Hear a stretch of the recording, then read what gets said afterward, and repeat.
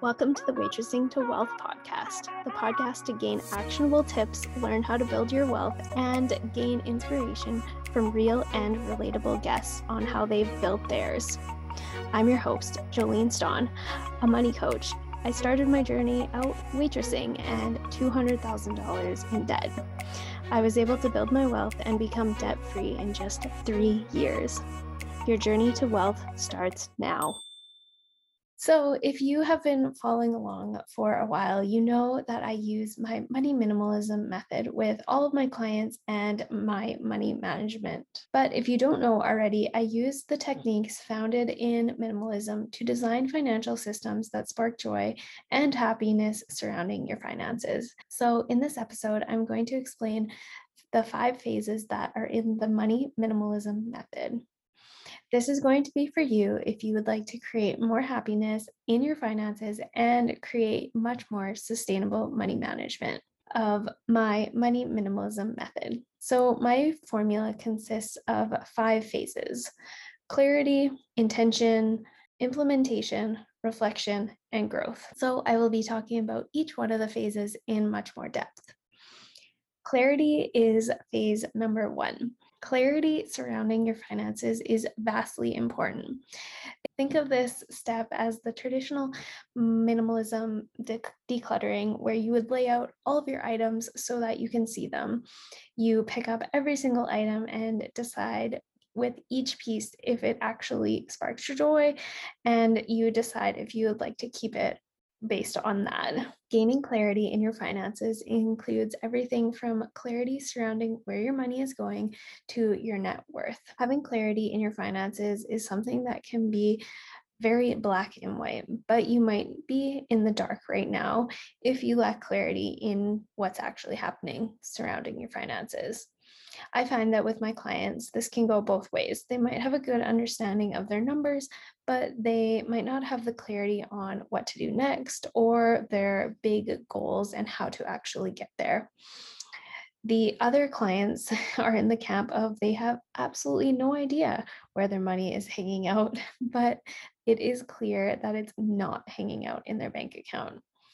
So something has to change. With clarity, what you'll want to do is figure out and gain some more clarity about what is actually happening with your finances. In this phase, that is where we gain so much clarity surrounding what's happening, where your money is going, and overall where you'd like to be. Phase number 2 is intentions. Intentions are something you more find in spirituality and not really something that you find in the world of finances. But I believe that knowing your intentions and actually setting your intentions for everything will help you make better decisions money-wise and in your life too. When it comes to money minimalism, intentions are a key part in the equation, because it's similar to having a destination. Once you have a destination, you will be able to find the most efficient path of how to get to your destination, like when your GPS helps you do that. With your finances, it is absolutely so important to know where you want to go with your finances, but also your life too.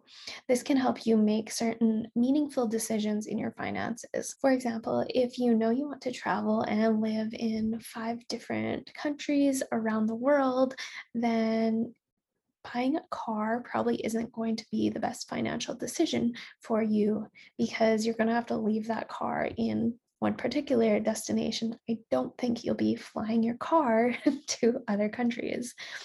This could even come down to smaller purchases as well. So some questions to ask in regarding how to come up with your intentions would include some common ones, like where would you like to be in 3 years' time? What kind of life would you like to live in 5 years? Being intentional about your purchases over the long run will help you build a good habit of where and how you want to spend your money and how you actually want to design your life as well. Phase 3 is implementation. Implementation is the third phase because you need to have clarity and intentions before you can implement and actually make the decisions regarding your money. This phase is all about taking action and finding the systems that work for you, finding the knowledge that's appropriate for your lifestyle and specific situation. And also, the techniques is going to be very crucial in this stage as well. This also might include making some changes and implementing different decisions based on your clarity as well as your intentions in order to reach those specific goals. Implementation will likely be the hardest step in this whole process because you aren't where you are because of the choices you made prior to now. And this is why my money minimalism method also includes the coaching aspect to hold you accountable, because this is the hardest step in the process because you're not likely going to want to make some of those changes in some cases, and it might be a little bit harder to actually implement the habits that are necessary for those changes. The fourth phase in my money minimalism method is reflection, which is exactly how it sounds. Reflection when it comes to your money is very, very important, because without it, you won't be able to see what's working, what's not, how things are affecting you and your lifestyle.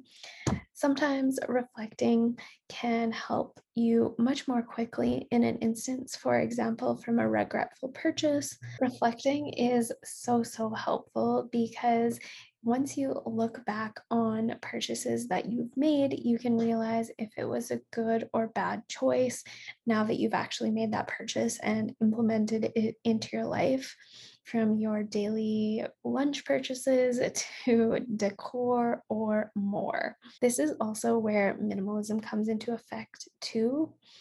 Like minimalism, you will reflect on the happiness or the joy brought to you by a certain item. You can also do this with your money and expenses such as experiences.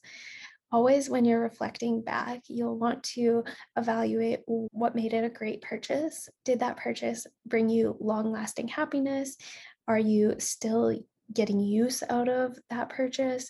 There are so many different questions that you can ask regarding certain purchases, and reflecting on them can be very, very helpful. Once you have a good understanding of what kind of purchases are bringing you the most joy, then you can continue making those ones and try to ditch the other ones. So, for example, you start reflecting on a purchase you made 3 months ago. You can start to see how much joy maybe a camping trip brought you. Or you could see something like a decor purchase that you made at Target a while back, and now you don't even remember where it is, or it's not bringing you any happiness. Or you're just looking at your credit card statement and you can't even remember what you bought. That's a good indication of maybe to ditch those purchases if you can figure out what they are. So, reflecting is always helpful, and you can make some changes based on your lifestyle changes and also based on your goals as your goals shift and change as well. The final phase of the money minimalism method is growth, which is so, so important when it comes to your money. The fact that it grows will help you grow and expand too. So, in the growth phase, this is absolutely focused around you and fully in alignment with your big, big goals. But this could be anything from growing your side hustle or financial business integrations, or something like investments that actually grow your money. In my Rise to Riches VIP program, this involves profit planning, sales analysis, and optimization for huge successes. This phase is all about growing you to the absolute best version of yourself. Growth is the final phase, but I always encourage you to reflect on what's working and what's not, and shift in accordance to those things. You can continue the entire process or just parts of each phase if you'd like, over and over again. And that's where the magic of the money minimalism method comes in. It is absolutely so helpful to continue this process as you grow, as your goals change, as your lifestyle changes. This method can be applied to every stage of it. As you're continuing to go through each stage of gaining clarity each month about your spending, about setting those intentions, have your goals changed, or do you have different goals? Is there something different about your lifestyle? From here, you can make the proper implementations and then continuously reflect and grow as well. This method is designed to help you get into alignment with your joy, happiness, and money. It focuses on the fact that everything is so easily interconnected with your money, your finances, and your happiness and joy, and the fact that they affect one another and they also help influence one another as well. You can use your money to create more joy in your life, and you can also create more happiness in your life when you're creating more money for yourself.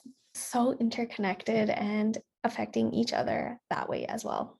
I use this method because of exactly this.